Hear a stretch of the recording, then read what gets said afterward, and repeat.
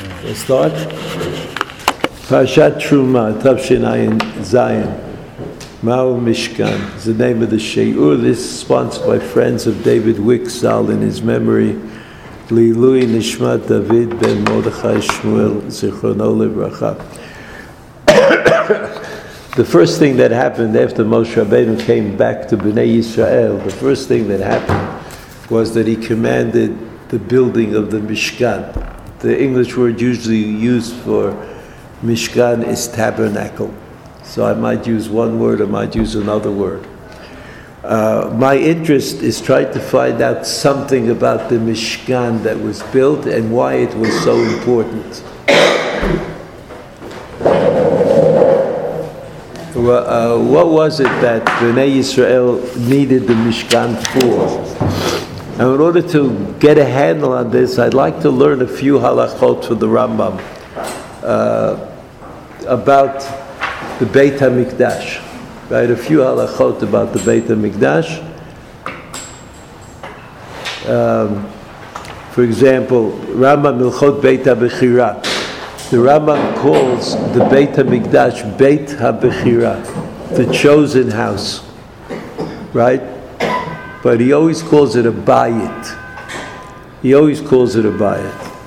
Mitzvat Aseh, the Rambam relates that there is a mitzvat Aseh lasot bayit lashem, to build a bayit.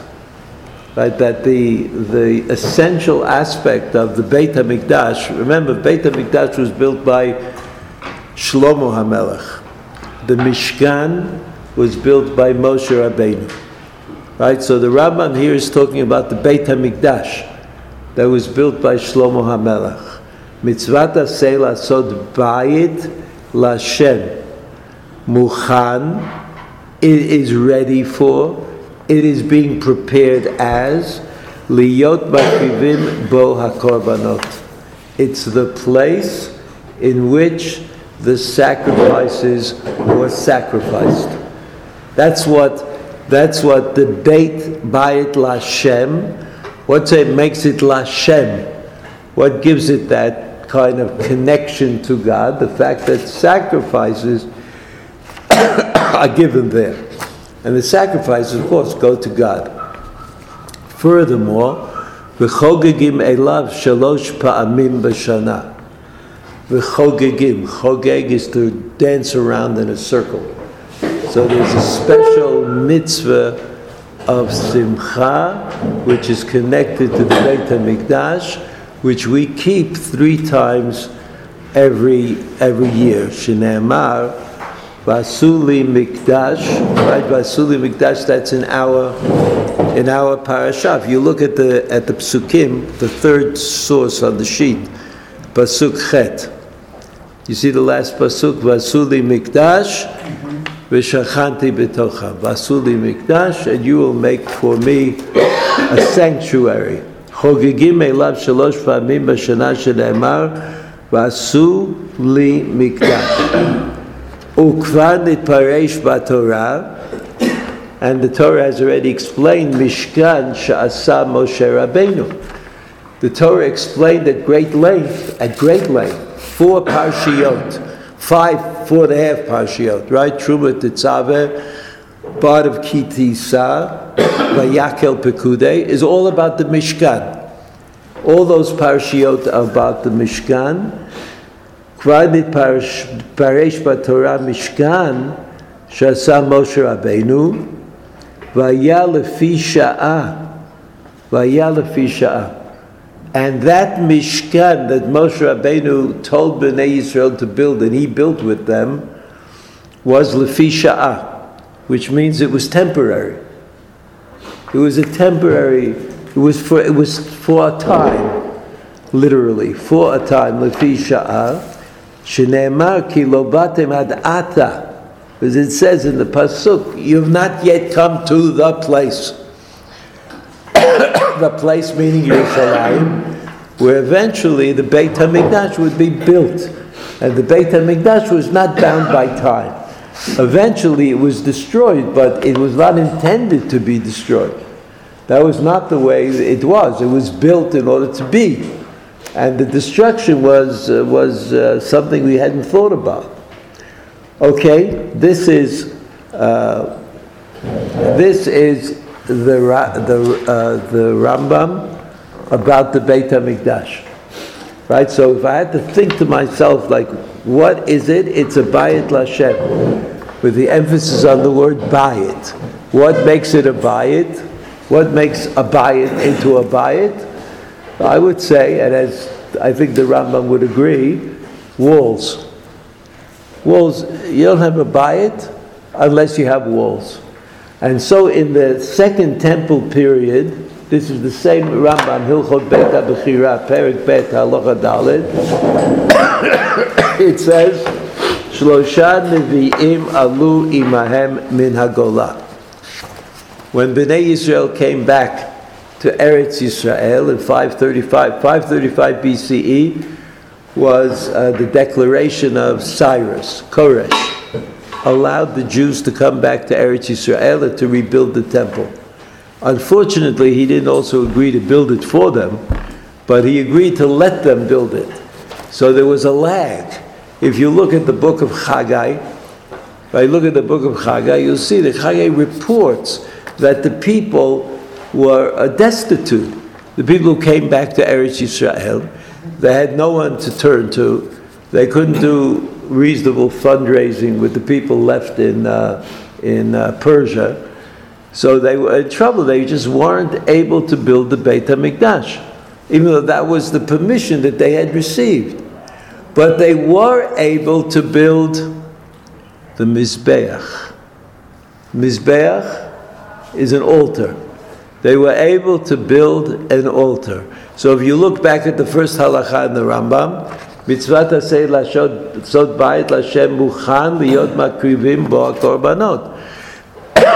So the question is, you have to lakriv bam korbanot. You have to sacrifice sacrifices. But it's called Beit Hashem. He said, Mitzvat aseh sod bayit Lashem. When can you sacrifice the sacrifices? Do you need a bayit? And that in the bayit there'll be a mizbeach, the way it was in the Mishkan? Now you remember the Mishkan, there was this kind of a rectangle, and inside the rectangle there was a mizbeach, and then there was a house, an enclosed tent. It was the two things in this courtyard, in the Mishkan, were the mizbeach and the Ohel Moed. Right? Those are the two things that were there.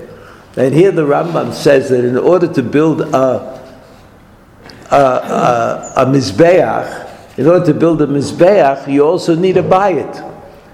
You need a bayit, you need a building. You can't put a mizbeach in the middle of no place, even though before the time of Bayit Rishon, many people built mizbechot and gave korbanot, right? According to Chazalu, Adam HaRishon, according to the Chumash, Cain and Hevel, Noach, they all gave korbanot, but they didn't have a bayit. But according to the Rambam, there was a need for a bayit. Now, Perek Bet Halacha Daled, the Rambam says, Shlosha Nevi'im alu imahem min haGolah. When they came back to Eretz Yisrael from the Golah, we know that there were 3 Nevi'im that came back. Well, they didn't come back all at the same time, but the Nevi'im of Shivat Zion are Haggai, Zechariah, and Malachi. Right? Haggai and Zechariah lived very close to the return, when Ezra returned to Eretz Yisrael, and Malachi was a little bit later, maybe a couple of 100 years later. But they are called the prophets of the of the return. Shlosha Nevi'im alu imahem min haGolah. Echad ha'id lahem al mekom ha'mizbeach. One of the 3 prophets showed where the place of the mizbeach was in the first temple. Ve'echad ha'id lahem al midotav. A second prophet explained to them the measurements of this mizbeach. Now you ready? Echad eid lahem al midotav. That's the second. Echad eid lahem, the third. Shemakrivim al mizbeach hazeh kol hakorbanot. That on the mizbeach that they built when they came back to Eretz Yisrael, to Yerushalayim, they can sacrifice all of the sacrifices. Afal pi she'ein sham bayit. What do you mean ein sham bayit? That they didn't have walls. They couldn't build it. As the Navi himself says, Chagai himself says, the people were poor. And they just could not spare the time or the effort, but to build a Mizbeach, that's easy. You just take the rocks and you throw them one on top of another until you have a little platform. And then you have a Mizbeach. So you see from this second halakha in the Rambam, that for the Rambam, the bayit was of great significance, and only the bayit enabled the sacrificing of sacrifices. You needed a bayit in order to of course, here he says that the third prophet came along, and the third prophet taught that even though you haven't finished the bayit, but okay, you can sacrifice anyway. But that means that lechatchila, a priori, could you do it without a bayit? No. Everybody thought that. Everybody thought you need a bayit to have a korban. It's only the third prophet that said that you don't need a bayit. Okay?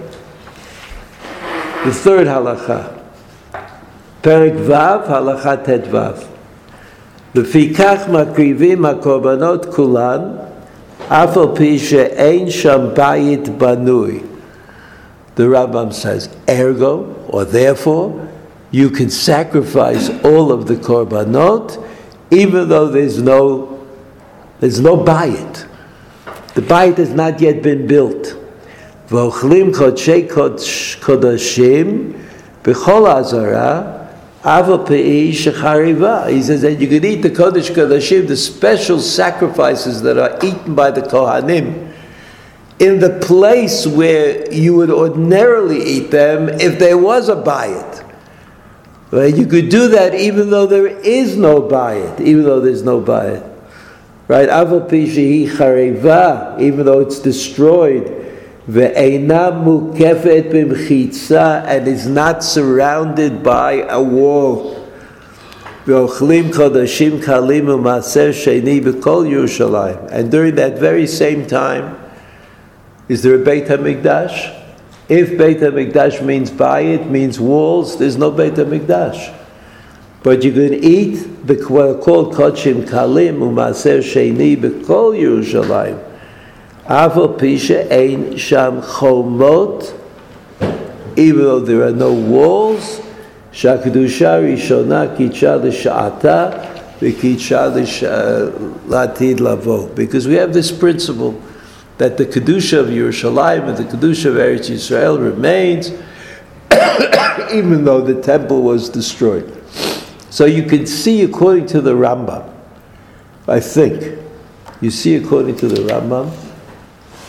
that if I had to say, what is the Beit HaMikdash, I would say it's a bayit. And what is that bayit? How do you make that bayit? Well, you build walls. And the walls are the thing that said, here is the Beit HaMikdash. Within these walls is the Beit HaMikdash. Beyond that, I would say that we also learned that you could only give sacrifices in the Beit HaMikdash. Even though before the first Bayit was built, they gave sacrifices every place. Yes? It was before the time of Yoshua and the Shoftim and Shmuel, sacrifices were given every place in Eretz Yisrael.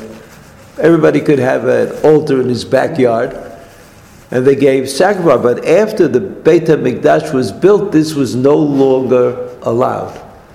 So after the first Beit HaMikdash was destroyed, there was no place to give sacrifices. They couldn't give sacrifices every place because that ended with the Beit HaMikdash. And they couldn't give sacrifices in the Beit HaMikdash because there was no bayit. So they needed a Navi to come and tell them that even though you haven't built the Beit HaMikdash yet, build the altar and give sacrifices. But intrinsically, or in terms of halacha, I would say that you do need a bayit. You need a Beit HaMikdash to give sacrifices. At least that's what everybody thought. That's what everything. The other thing I would like to point out is that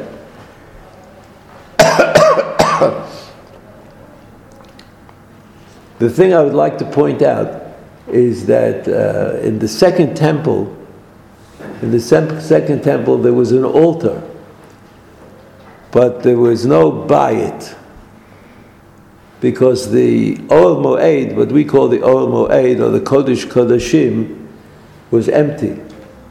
There was no Aron in the second temple, and all the things that went along with the Aron were missing. All right, we'll just remember that for a minute, and then we'll come back to it. The beginning of the parasha of Truma, by the Hashem el Moshe Lemo, you see the third source on the page. Daber b'nei Yisrael v'ikhu Truma.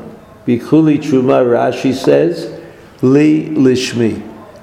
Li Lishmi, which means that Rashi doesn't want you to think that this was an actual monetary transaction. V'ikhu Li Truma, that somehow the Li refers to God.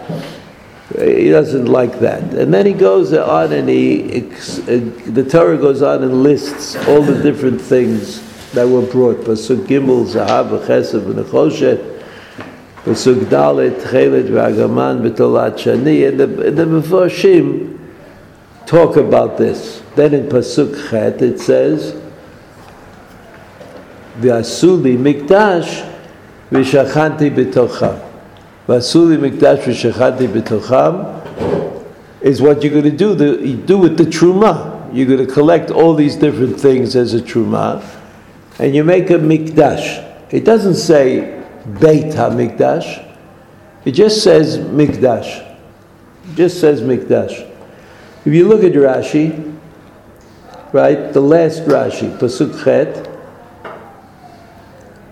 V'asuli Mikdash, V'asuli Shmi Beit Kedusha. Now, you start noticing, you start thinking about a word, so you notice it when it comes up. I mean, the question is, did Rashi mean something here? Or is he just used to saying Beit HaMikdash? So he said Beit Kedusha. Maybe he doesn't really mean anything. So you have an interesting comment by the Rashbam. Now you know that the Rashbam was Rashi's grandson. And you know also that the Rashbam had a lot of respect for Rashi. And he felt that his commentary was sort of a continuation of Rashi, you might say. Or leaving out some, or filling in some holes that Rashi left open. So the Rashbam says Mikdash, you see the word Mikdash, Vasuli Mikdash Pasuk Chet, L'shon Moed. Moed is a meeting place, a place where people get together. Shet Kadesh ve'ezdamein aleihem l'daber b'mitocho.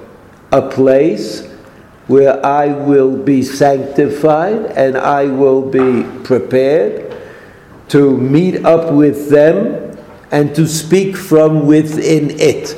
So you know that during the 38 years in the desert, after the Mishkan was built, HaKadosh Baruch Hu would meet with Moshe Rabbeinu outside of the Ohel Moed and would teach Moshe Rabbeinu Torah, and then Moshe Rabbeinu would take that Torah and teach Bnei Yisrael during those 38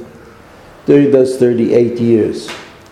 So he says, Et Kadesh, She'et Kadesh, which means it'll be a special place. It'll be a place for me to be, God says. Ve'ezdamein aleihem l'daber mitocho, and I will meet up with them and speak from within it, kedichtiv, v'no'adati shama livnei Yisrael. So if this is true, Rashi Rashi and the Rashbam emphasize the sanctity of the place and do not mention at all the idea of korbanot. I'm not saying that there were no korbanot in the Mishkan. Of course they were.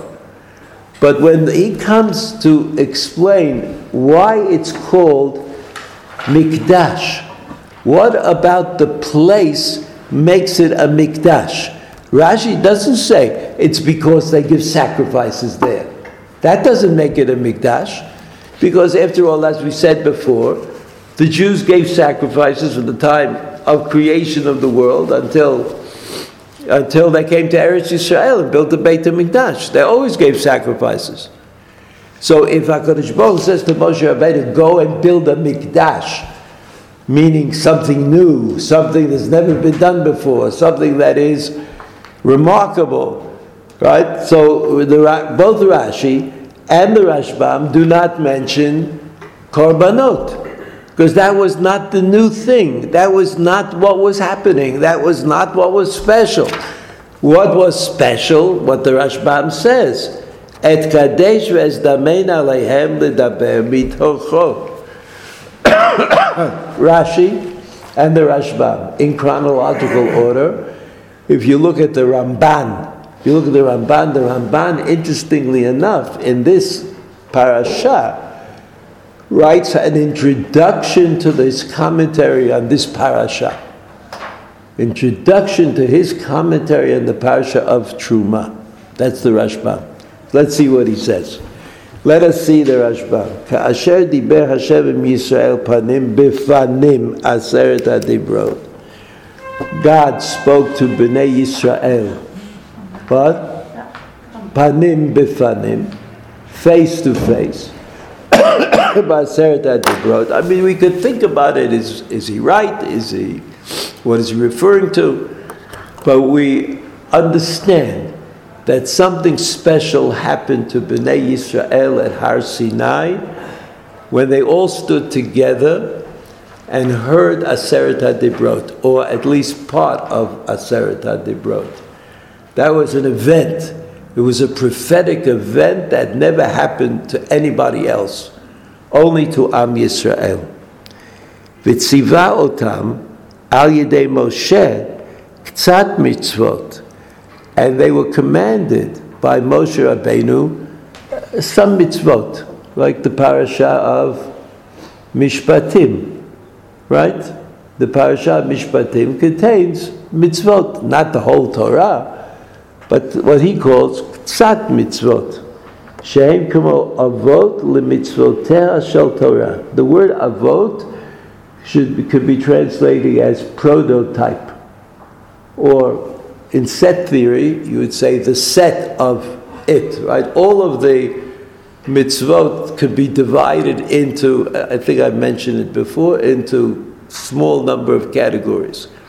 Rav Saadia Gaon divided all the Taryag mitzvot into the 10 mitzvot of Aseret HaDibrot, in order to prove that the Aseret HaDibrot that people learned at Har Sinai really included all of the Taryag mitzvot. That's what he means when he says avot. K'mo avot lemitzvotea shel Torah, kasher inhigu raboteinu im hageirim.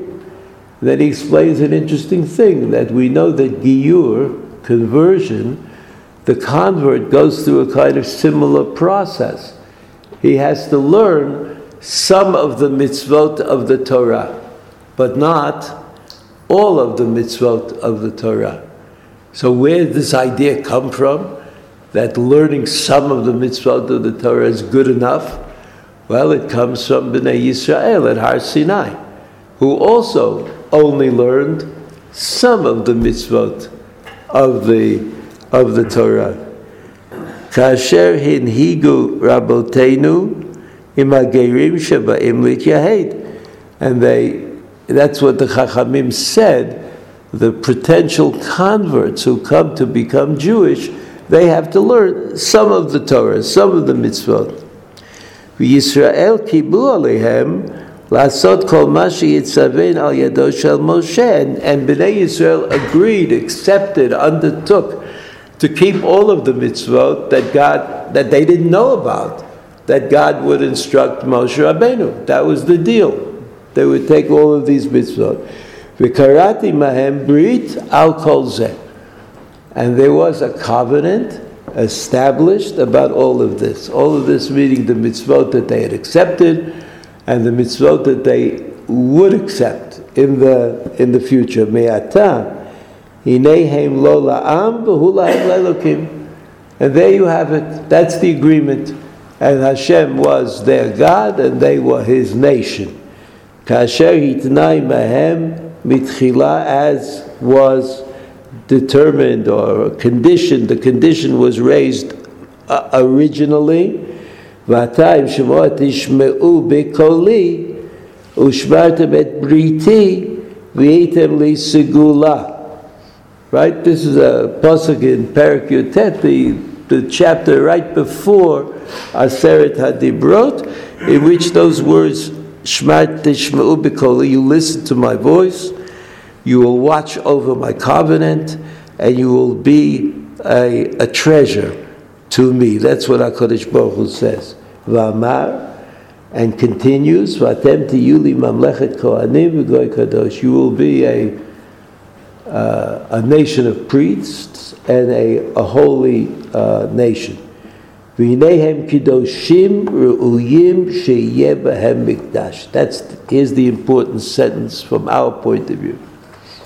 In other words, all of this prelude to the Mishkan is about Bnei Yisrael achieving some superior level of sanctity, some superior status. And what is that superior status and sanctity for? What is it that Bnei Yisrael is supposed to be able to do now that they are significantly higher? So the pasuk says, Hineim Kidoshim, they became sanctified. Re'uyim sheyehei bahem mikdash lashot shchina beinehem. Re'uyim, they're worthy of having a mikdash. And what is a mikdash?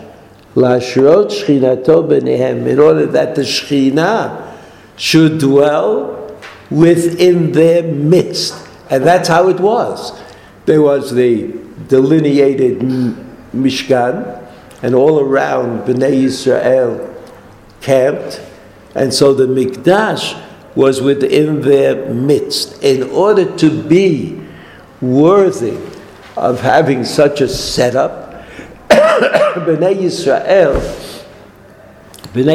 had to be Kedoshim. They had to be significant, and that's what happened. Besides Matan Torah, that's what happened to Bnei Yisrael before the parasha of Truma. V'lachein tziva tchila al devar ha-mishkan, and therefore the first thing that was commanded was the Mishkan, sheyeh lo bayit b'tocham mekudash lishmo. Again, since we're sensitized by the Rambam, what does the Ramban say? Sheyeh lo bayit b'tocham, that God would have a house within their midst, right? B'tov mekudash lishmo, sanctified to His name, right? Not like the Rashi said. Not like Rashi said, Vasuli mikdash, Vasuli shmi bayit, Rashi. Anti-anthropomorphic Rashi. But pro-anthropomorphic Ramban, he said, "Sheyeh lo bayit b'tocha mekudash lishmo," that'll be designated for God's name. V'sham yedaber Moshe v'yitzaved b'nei Yisrael. That's where God will talk to Moshe Rabbeinu, and He will command the commands to Bnei Yisrael. V'hinei ikar hachefetz b'mishkan. Ikar hachefetz b'mishkan, the desire that there should be a mishkan, hu mikom menuchat hashchina shehu ha'aron, And what makes this bayit into a makom kadosh? The Ramban says it's the Aron Kodesh that's in the Ohel Moed. It's not everything we've been talking about now. You haven't seen the word Mizbeach, right?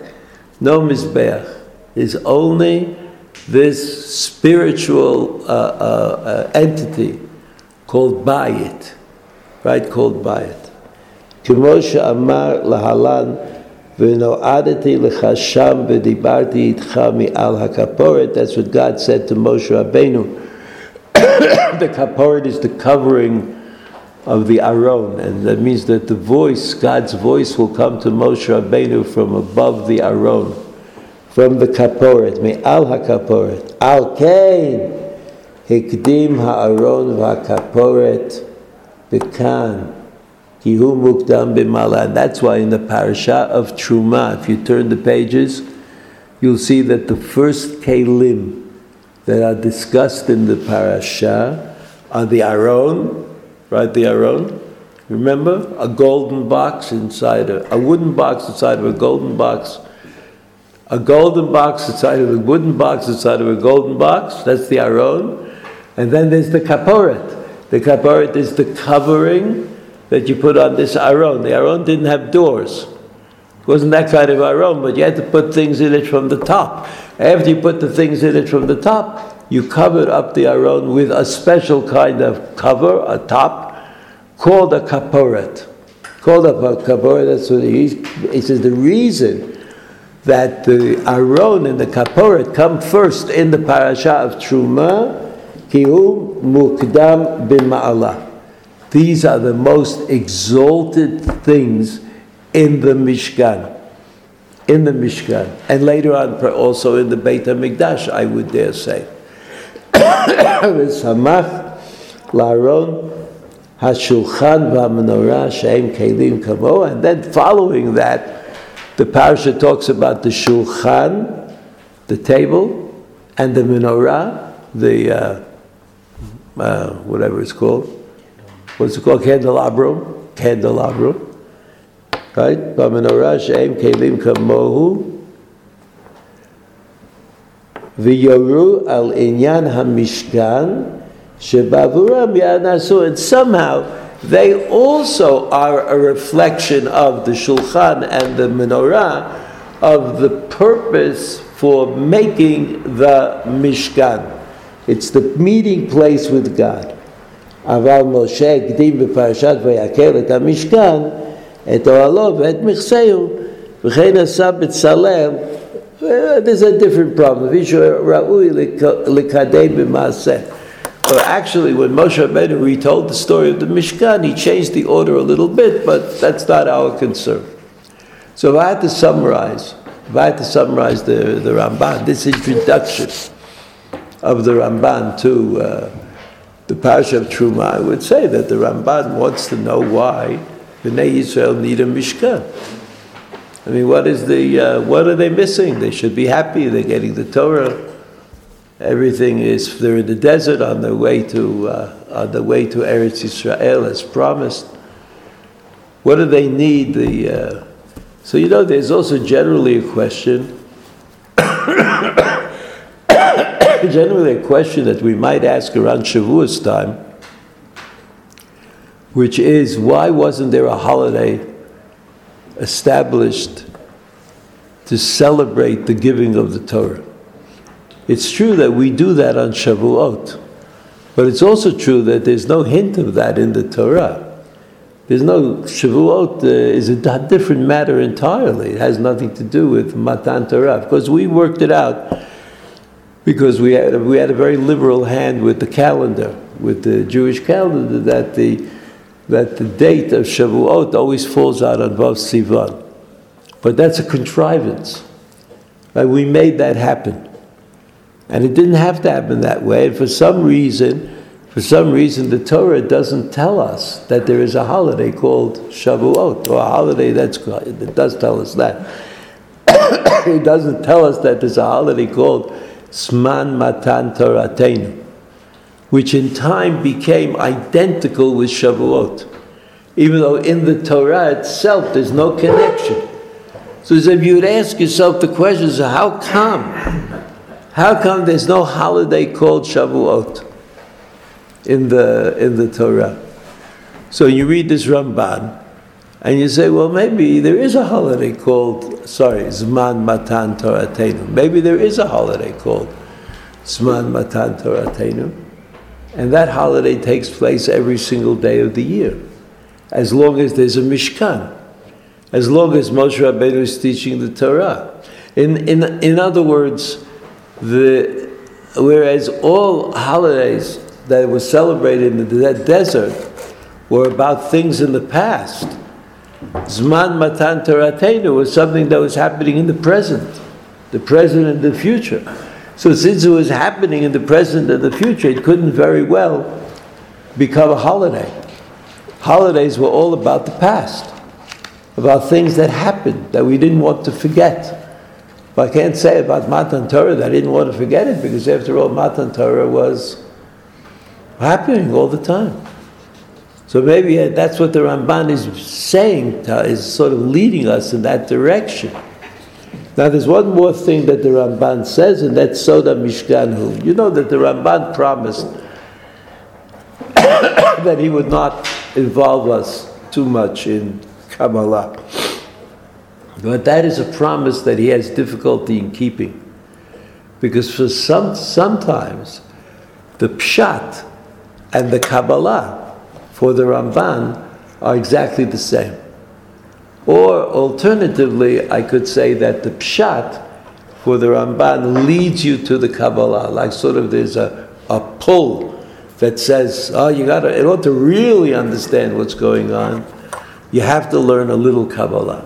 So this is one of those places. This is, in fact, in spite of the fact that the Ramban himself, in the end of his introduction to his commentary on the Torah, the Ramban himself says, look, I'm not going to bother you with Kabbalah, and people shouldn't learn Kabbalah unless they have teachers for Kabbalah, etc. But this is the exception, the Mishkan. There are other exceptions as well, but this is one of the exceptions. Soda Mishkanhu, Sheya Kavod. Kavod, remember, that's a word whose meaning is unclear. But it refers to God's presence. An aspect of God's presence is called kavod. What it is exactly, I don't know. Asher shachan al har Sinai, shochen alav b'nistar. Sheyeh kavod, asher shachan al har Sinai kama, shochen alav. Alav meaning what? What's alav? Alav is the Mishkan. That just like on Har Sinai, there was kavod, so now that kavod is going to be transferred. That kavod is going to be transferred to the Mishkan. No, you have to get this. This is the important thing.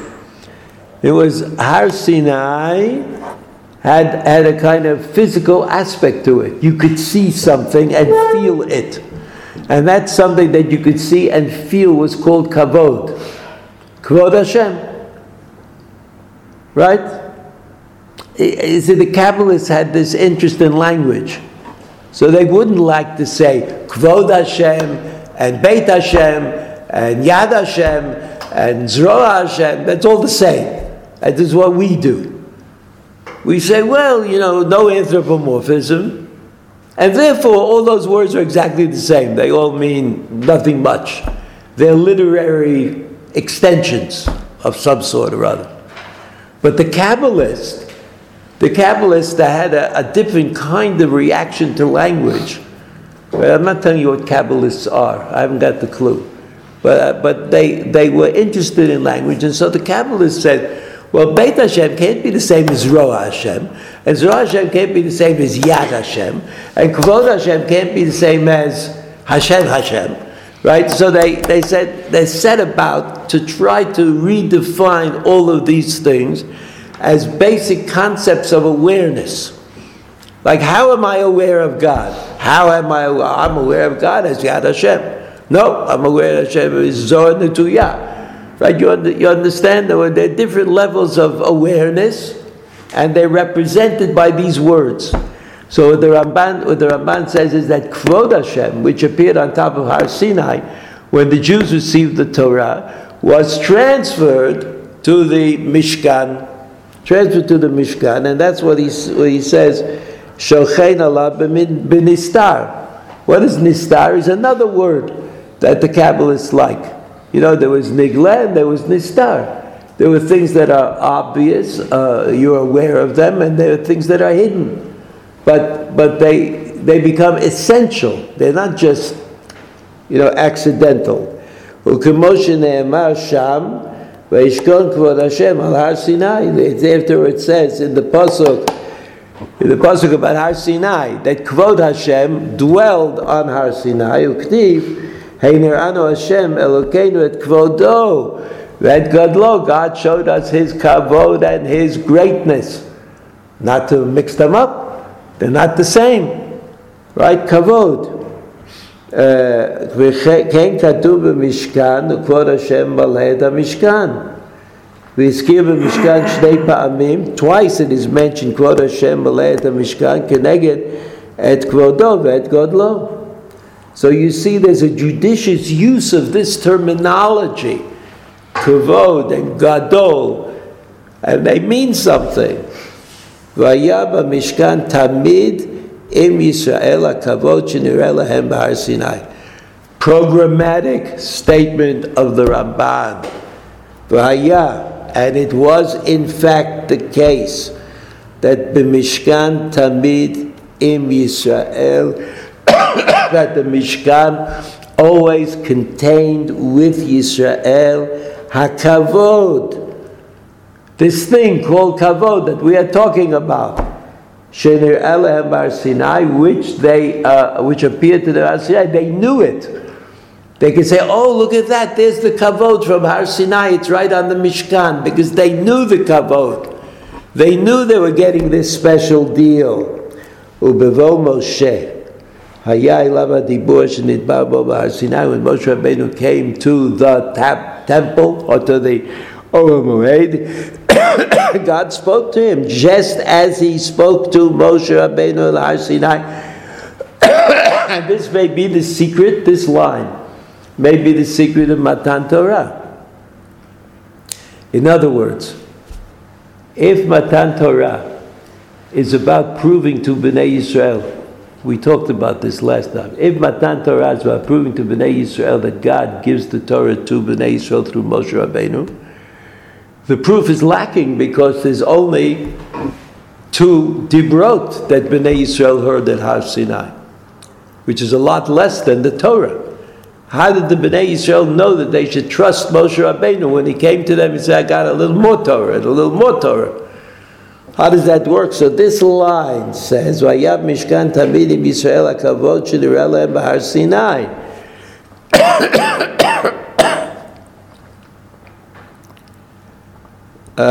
So in other words, when Moshe Rabbeinu went to get more Torah at the Ohel Moed, and God spoke to Moshe Rabbeinu from the kavod, so Bnei Yisrael recognized that.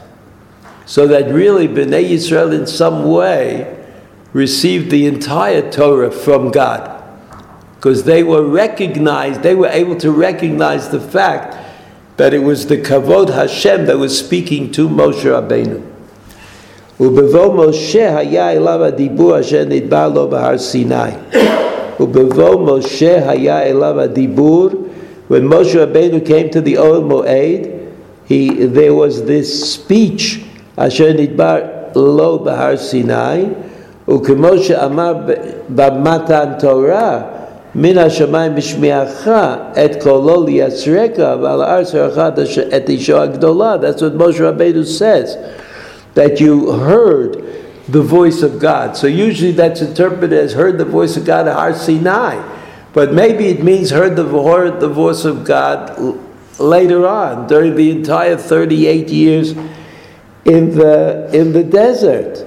V'nichpal v'yedaber elav la'agid ma she'amru b'Kabbalah shaya hakol ba min hashamayim el Moshe me'al hakaporet u'misham middaber imo ki kol dibur im Moshe haya min hashamayim bayom ונשמע מבין שני הקרובים כדרך ודבריו שמעת מתוך האש, ועל כן היו שניהם זהב. Right, שניהם the kruvim.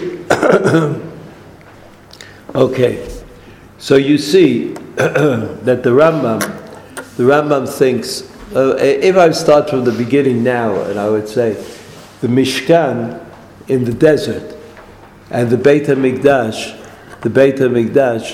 had two purposes. One was represented by the Mizbeach, and that has to do with sacrifices of all kinds, different ways.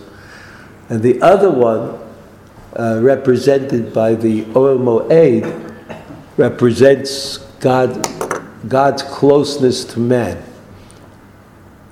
So that the Mizbeach represents an attempt of man to come close to God, and the Ohel Moed represents the fact that God came close to man by dwelling in that place.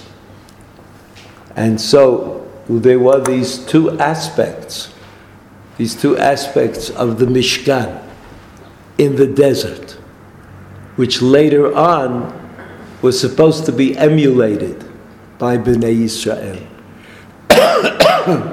The Rambam says that was emulated by, first of all, making sure there would be a bayit. Even though it is true that the Mishkan, there were also curtains that went around the perimeter of the Mishkan, but those curtains were not permanent. They came apart every time people...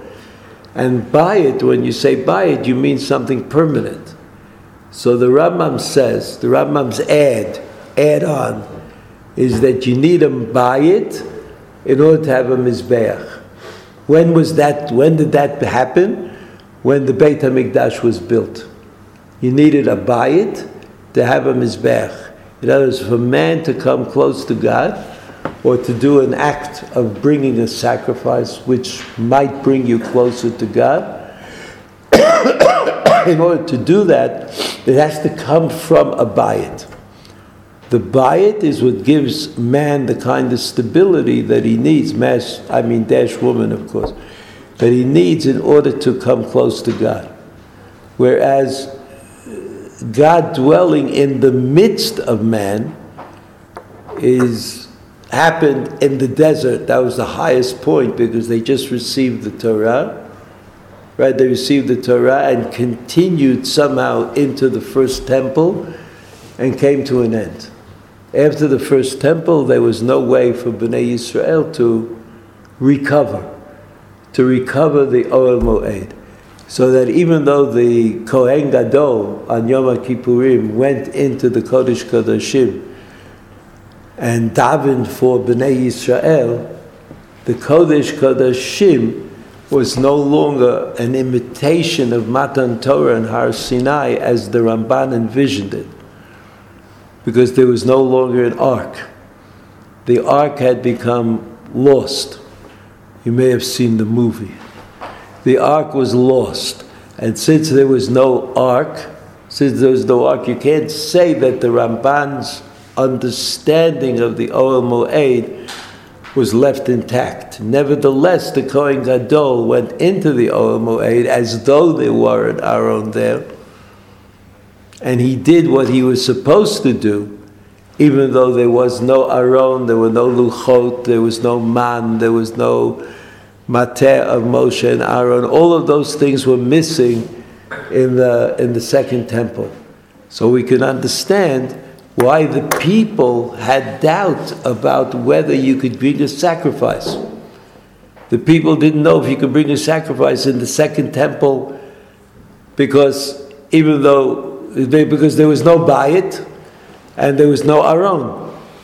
So they needed a prophet to tell them that in spite of the fact that there is no bayit yet, there's no walls as yet, and there is no Aron to make Kodesh Kodashim, it is possible nevertheless to bring sacrifices on the altar that they built in the time of Chagai. Okay. Have a good Shabbos.